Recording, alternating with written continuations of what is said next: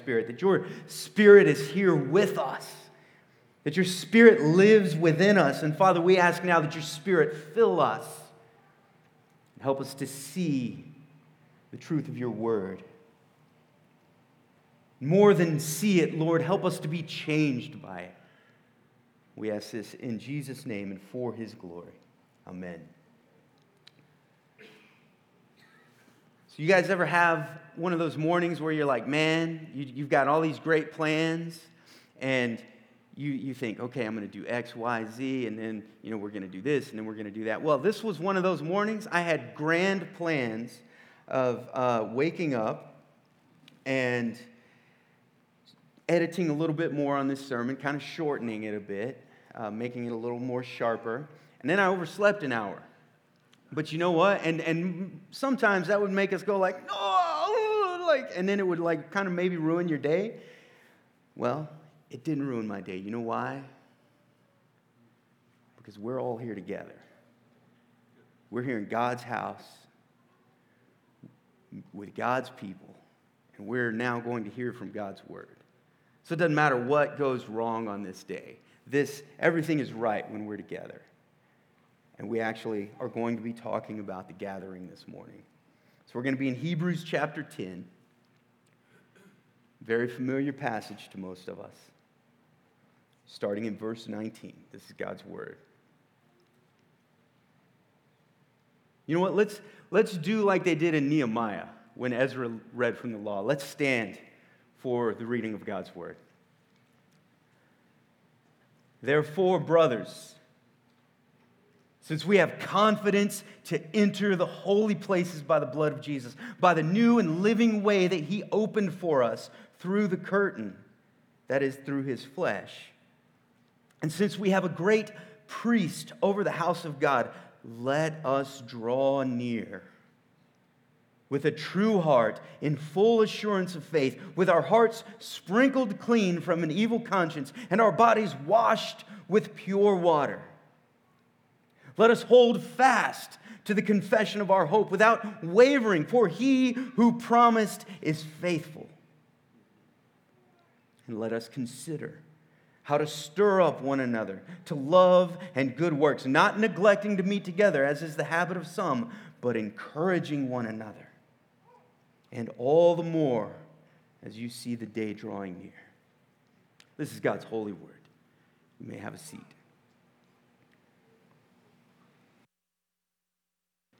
So the book of Hebrews is this, grand theological masterpiece. Whoever wrote it, guy was on point. We don't know. We're not going to talk about that today.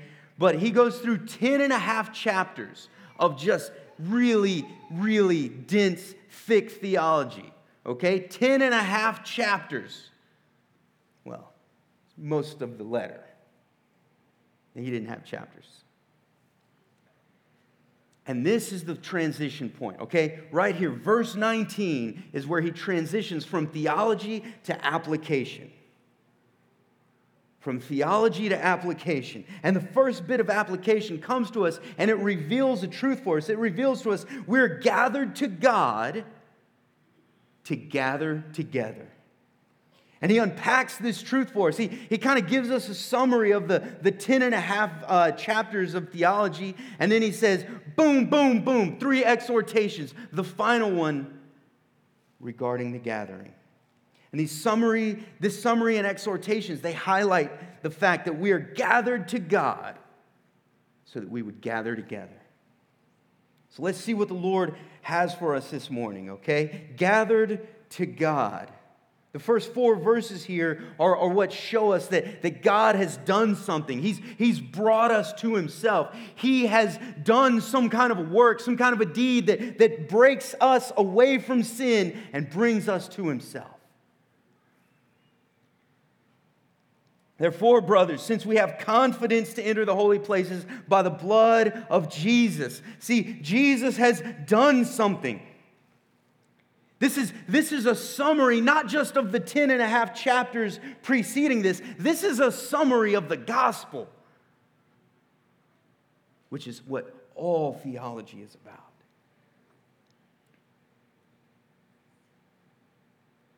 See, we have this great confidence. Therefore, brothers and sisters, okay? Adelphoi could be brothers and sisters to a mixed group, much like hermanos can be to a mixed group. And it means brothers and sisters. It's the same in the Greek, okay? Ladies, you're not left out. Since we have confidence, and this is not just an aimless confidence. It's not just like oh, hey, I'm confident in myself. No, we have confidence to do something. We have confidence, what? To enter the holy places. Now, prior to Christ's death on the cross, did we have confidence to enter the holy places? No, we didn't. One guy did.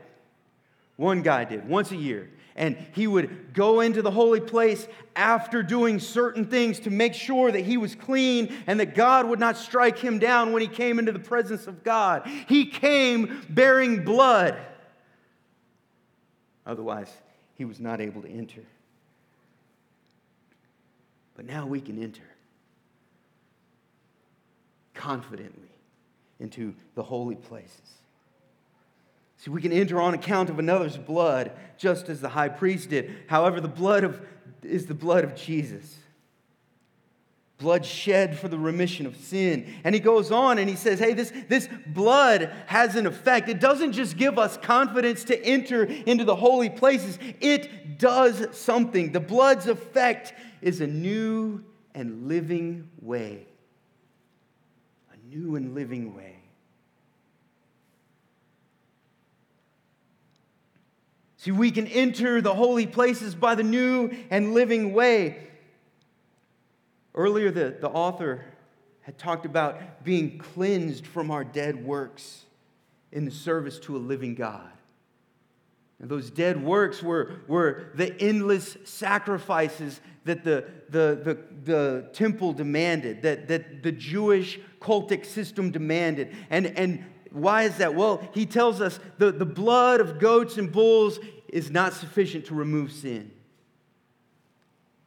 And doing these things over and over and over is never going to fully take away our sin. And now a new and living way has opened for us through the curtain of Jesus' flesh. He's saying, hey, through the flesh of Jesus, the veil has been removed. With God coming and dwelling among us and being with us and revealing the Father more fully, the veil has been ripped away. And we can now come into His presence by His blood. And at His death, what happened? The temple veil was torn in two from top to bottom. It's over. It's finished. What? Not only has our sin been fully paid for, now the way to God has been opened. We have confidence by this new and living way that has been opened for us through the curtain of Jesus' flesh. And more than that, we have a great high priest. We're not serving under a high priest who has to come and give sacrifices every year to atone for his own sin, and who next year, or actually even the next day, will have to give more sacrifices to atone for his sin. No, Jesus was perfect, sinless, spotless. And he offered his own life to pay for the sins of his people, to pay for all the sins of all of his people, past, present, future. We have great confidence. We have confidence because of the person and work of Jesus. See, this is not a summary of some drab and dry theology. This is a summary of the gospel. We have a great high priest. He's not dead. Even though he offered his life, he took it back up again. He had authority to lay it down. He had authority to pick it up. He's alive. That's who we serve. And because of that, we have this confidence to do what? He tells us, draw near. draw near. And I think the understanding here is draw near to God. Because through the cross, God has drawn us near to himself. God has gathered us to himself. Therefore, we draw near. And he says a couple of ways how we draw near. We draw near with a true heart. God gave us a new heart. And then he says, hey, that heart of stone's gone. There's a heart of flesh. And it gives us assurance of our faith. And that new heart also allows us to hold fast the confession of our faith. That's why he says, let us hold fast. Why? Because God has drawn us to himself and he holds us fast. Jesus says, hey, all that the Father has given me are in my hand, and no one can take them out. No one is stronger than my Father.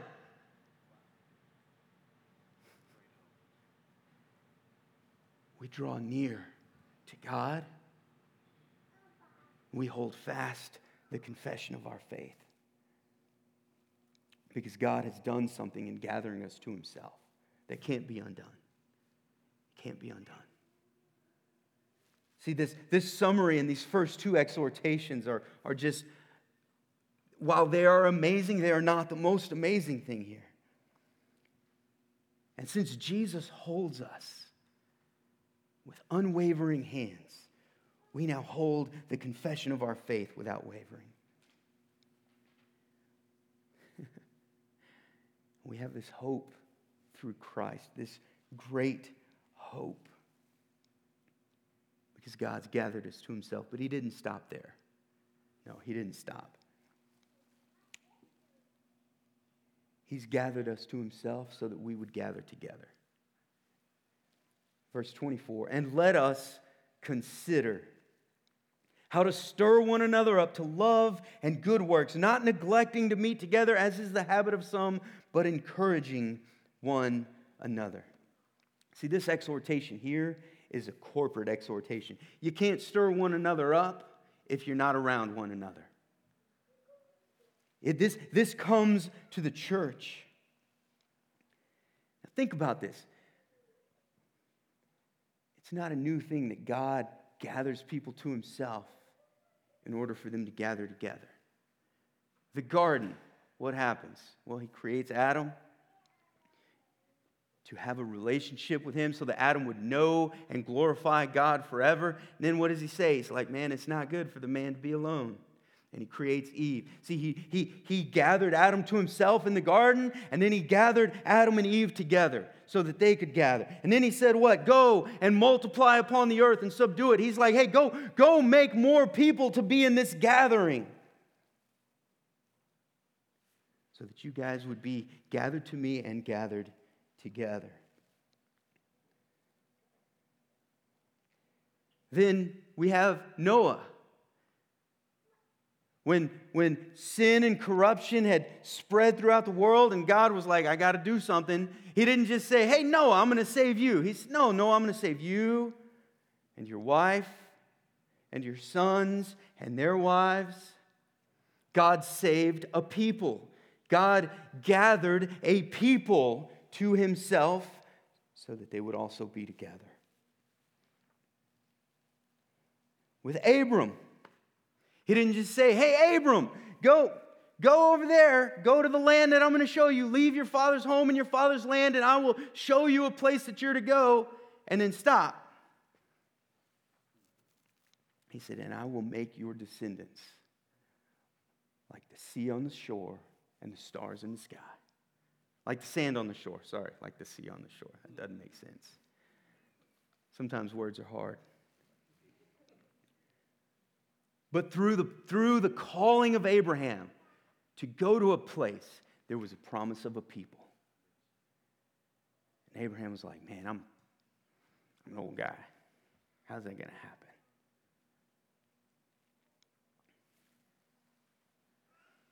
And when God spoke to Moses, he didn't just say, hey, Moses, I'm gonna bring you out of Egypt. No, he said, go and tell Pharaoh, let what? My people go.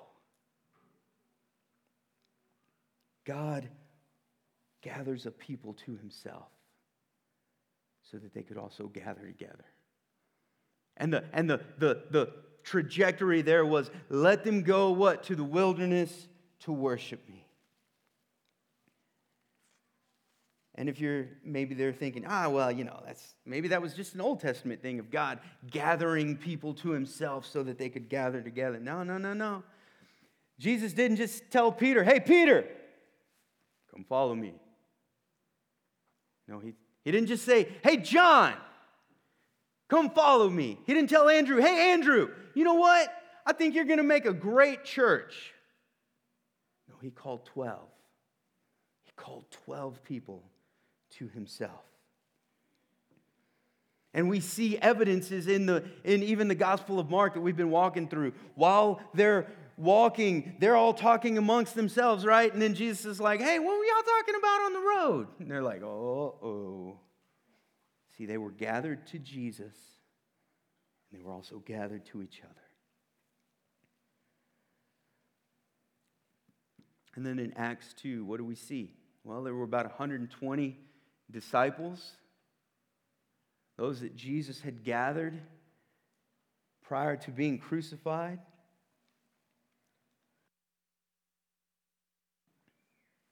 And they were what? Assembled together.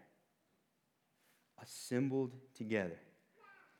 And then when Peter stands up and gives that amazing sermon, God did not save 300 individuals. He saved 3,000 people to the church.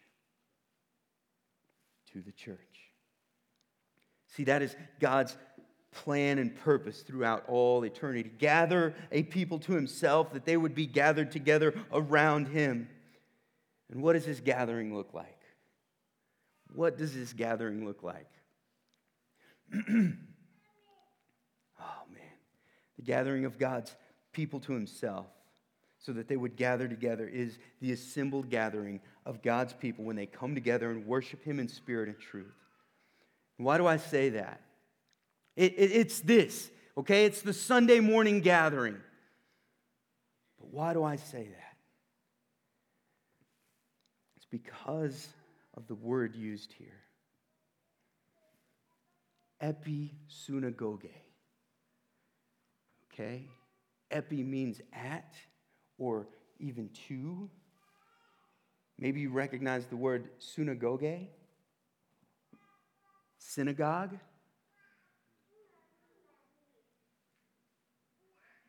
It literally means the synagogue, or the definition is like at an assembly or at a place. Like at the assembly or to the place where the assembly gets together. There's a place marked out where the people of God would gather. That's this place. The episynagoge. At the gathering house, if you will.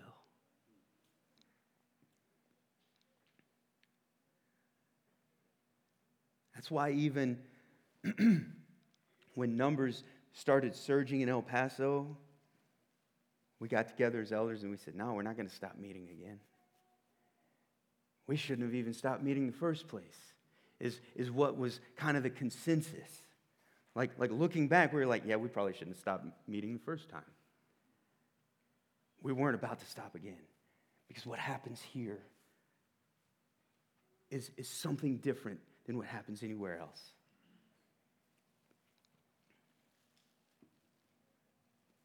See, the assembly of God's people happens at God's house for God's purpose. And this is the strongest of the three exhortations here. Why? It's because at the house of God, when God's people are assembled, something great happens. See, Matthew 18 tells us, hey, where two or three are gathered in my name, I am with them as well.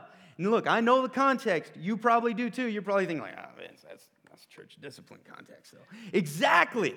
And if God has promised to be with only two or three of his people in the hardest thing that the church will do, that is taking a wayward brother or sister and saying, hey, you are sinning right now. You need to repent and come back to Jesus. If he's promised to be there, then we know he's here. We know He's here. Why? Because this is a celebration of what Jesus has done, gathering a people to Himself. And now we're gathered together, and Jesus is with us by the Spirit.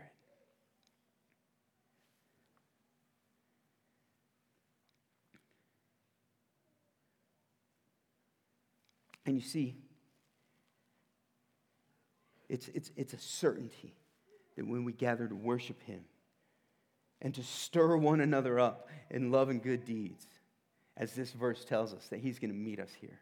Because we can only do good works by the Spirit empowering us. See, it's God who works in us both to will and to work for His pleasure. Now, there are some of you that may be thinking, hey, can't we gather in small groups? Yes, you can. You can. And those are great contexts for accomplishing a whole lot of things. But they're not at the gathering house. They're not episynagoge. Something unique happens here. Something different happens here. And it's only when God's people are gathered together in God's house under God's word that this passage, Hebrews 10, finds its fulfillment. So what happens when we gather? What happens? Well, a lot. And that's why we've, as elders, have thought through a certain, what we call liturgy, a certain way that our service goes. And we said, hey, we're going to have this, we're going to have this, we're going to have this. And so the next few chapters are going to next few paragraphs are kind of going to walk us through what we do on a Sunday morning and why we do it. Have you ever wondered, hey, why do we do that? Well, buckle up. It's time to find out why. And I'm probably the worst person to tell you why. Because there are so many things that I could just nerd out on and you'd be like, stop. So I'm going to try and not do that. When we gather, though, we are addressed by God. And we are addressed by one another. We are addressed by the Spirit. We hear from the Spirit. Sometimes you'll see someone come up and they'll talk to one of the elders and then they'll come up to the microphone and share something. Why? Because the Spirit has addressed them and the Spirit wants to address His church. We hear from those entrusted with the word for teaching and preaching to stir one another up to love and good deeds. You know, earlier John read Colossians 3. Actually, Amy did. You're not John. Listen to this. Let the word of Christ dwell in you richly, teaching and admonishing one another in all wisdom, singing psalms and hymns and spiritual songs with thankfulness in your hearts to God. This is what happens when we gather. See, that's why when we start our service, we have a call to worship. We have a guy come up here, normally it's one of the elders. He opens the Bible and he addresses us with God's word that calls us to worship. This whole thing is a worship service, okay? Everything that goes on here is worship, not just the singing. Everything. This is a worship service. And when we sing praises to God. But part of the reason why we sing is to do this, to let the word of Christ dwell richly in us. That's why we spend 30 or more minutes on the preaching, because we want to let the word of Christ dwell richly in us. So we have a call to worship at the beginning. And then we sing the psalms, hymns, and spiritual songs that are shot through with the gospel, that have gospel truths in them, gospel applications to them, gospel calls to them, calls to mission, calls to take God's fame outside of the walls here once we scatter. And then sometime during that singing, we will come back to the Word and have another scripture reading and exhortation. Then we have a pastoral prayer. We do that for a few reasons. First, we want to pray for the church, pray for the needs in the church, pray for other churches that we are in partnership with throughout the city, throughout the state, throughout the nation, throughout the world. And then we also want to model prayer for the congregation. And even Jesus' own disciples came to him and said, hey, teach us to pray. So as pastors, we feel as under shepherds, that's part of our work as well. And you may know how to pray. You may be a great prayer already. You're probably a better prayer than I am. But we're still called to teach how to do that, to model it. And then we have everyone's favorite part of the service, the announcements. Yeah.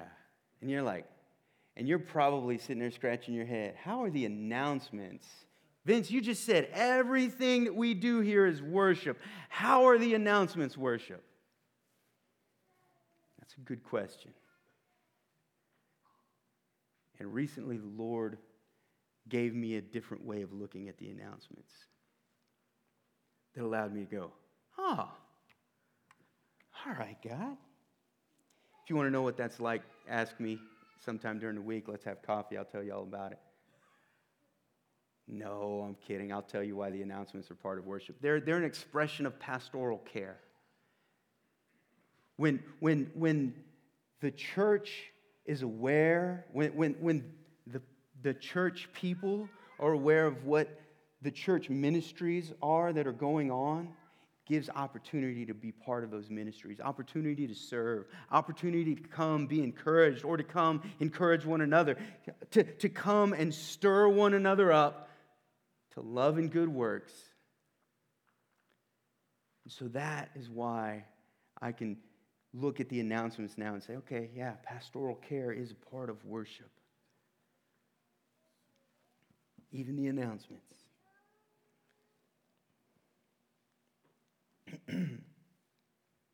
And then we have the sermon. See, God speaks through His Word. Okay, God has spoken. Scripture is a record of God's dealing with mankind. Scripture is a record of God's special revelation of Himself to His people. But when we open it and we read it, God speaks now. God speaks now every time we open this book. It's not just a book. Again, it's a record of God's dealing with His people. And when we gather, we are addressed by His Word through the preaching of His Word. See, He speaks in a new way. And look, this isn't a New Testament thing, okay? This isn't a new thing like some people make the claim like, oh, preaching's going to go out of style here. Like, it's not even really biblical anyway. It's based on a Greek understanding of the way that people learn. And like, it's all just a lecture. No, I'm sorry. Wrong again. So wrong. See, I mentioned him earlier, Ezra the scribe. What did he do? He read from the Word. He read from the law of God. And then he gave the sense of it. That is, he explained it so that the people would understand. That's long before the Greeks came around. That's long before, modern kind of teaching methods came into vogue. No, this is Old Testament times, okay?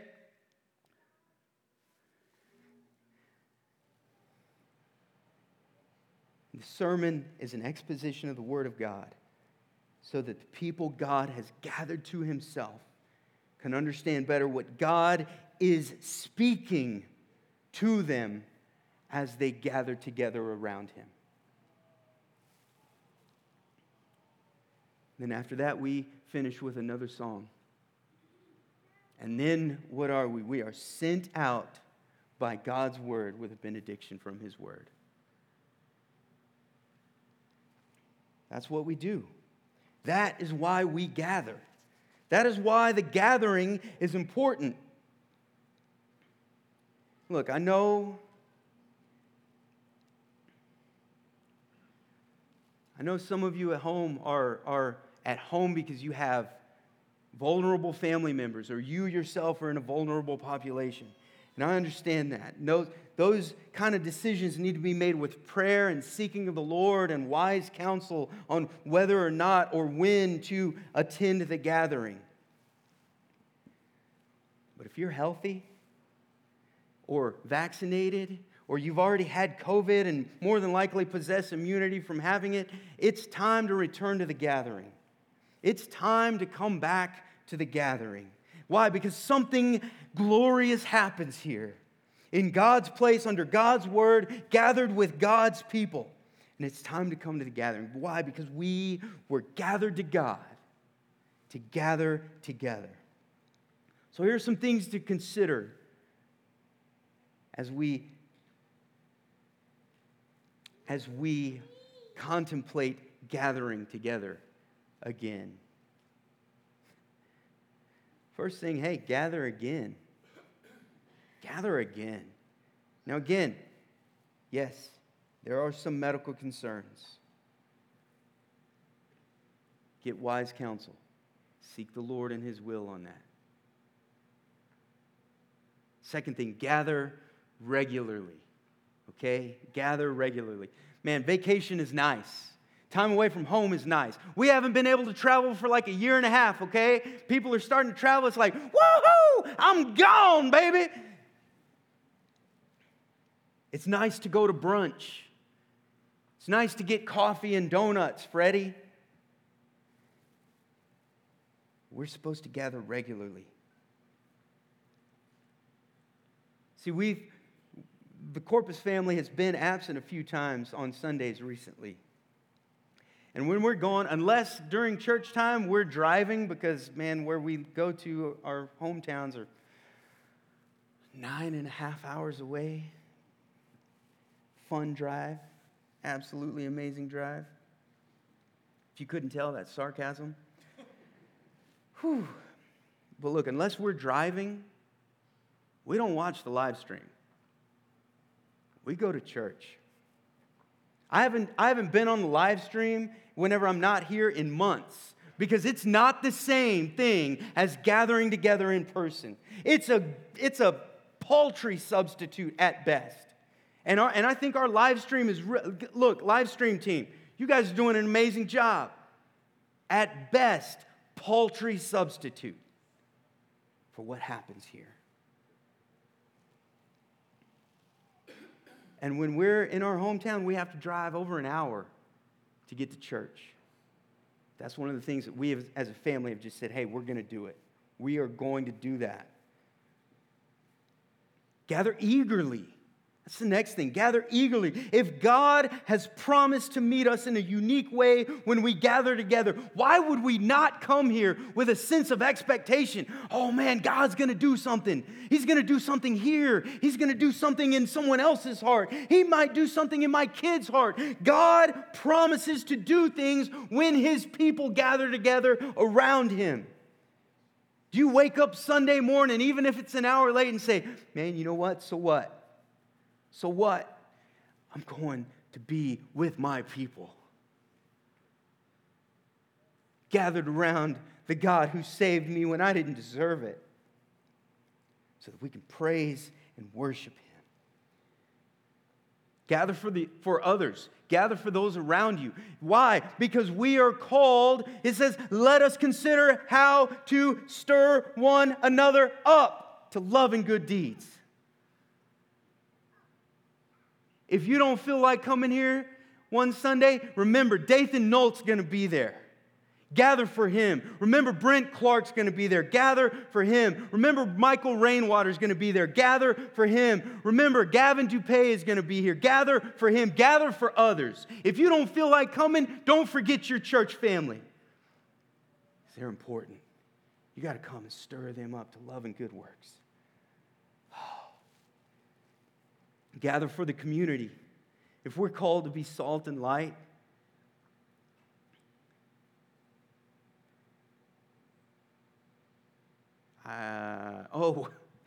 autocorrect. Thank you. It said, my notes say we are resulted and relit. No, it's supposed to be resalted. We come in here and we get seasoned up by Jesus and His Word. And we get relit with the fire of the Holy Spirit. And then what? We get sent out. Gather for your community.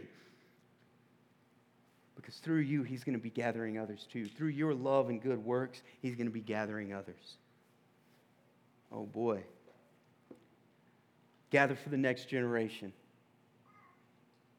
Your kids are going to know if you approach this gathering in you know what, it doesn't matter if I'm there or not.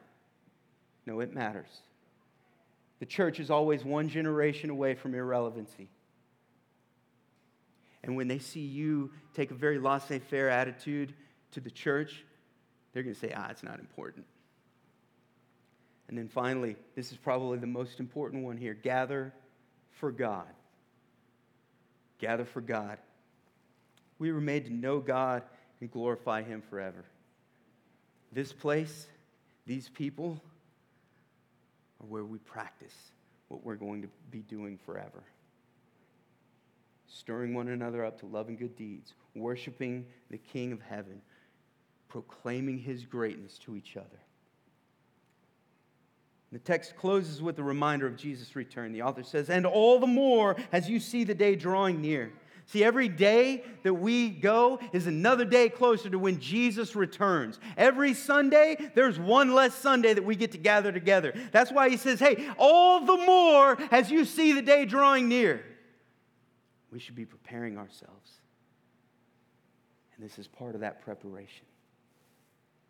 And we're about to take communion, and it carries with it a reminder of Jesus' return. Okay? And this is yet another reason to return to the gathering. Another reason. See, Calvin has written about communion. He's not alone when he writes about communion, and he's also not alone in writing that Christ is present with us in a very real way. But he is unique in the way that he says Christ is present with us. See, Calvin alone makes the point that during communion, Christ lifts us up by the Spirit to where He's seated at the right hand of God. He is present with us by what? Gathering us to Himself as we're gathered together.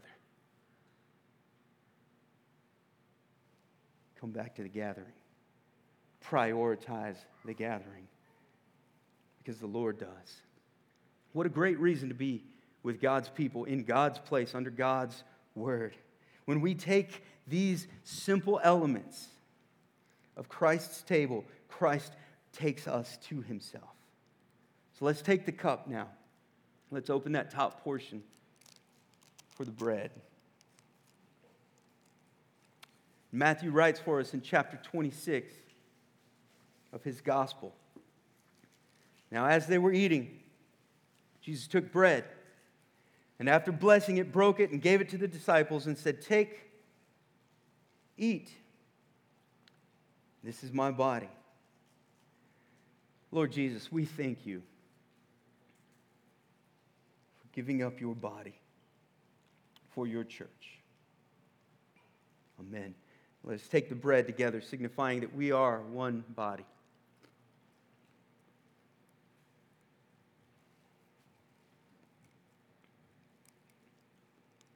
Now let's open the other portion without spilling it, maybe.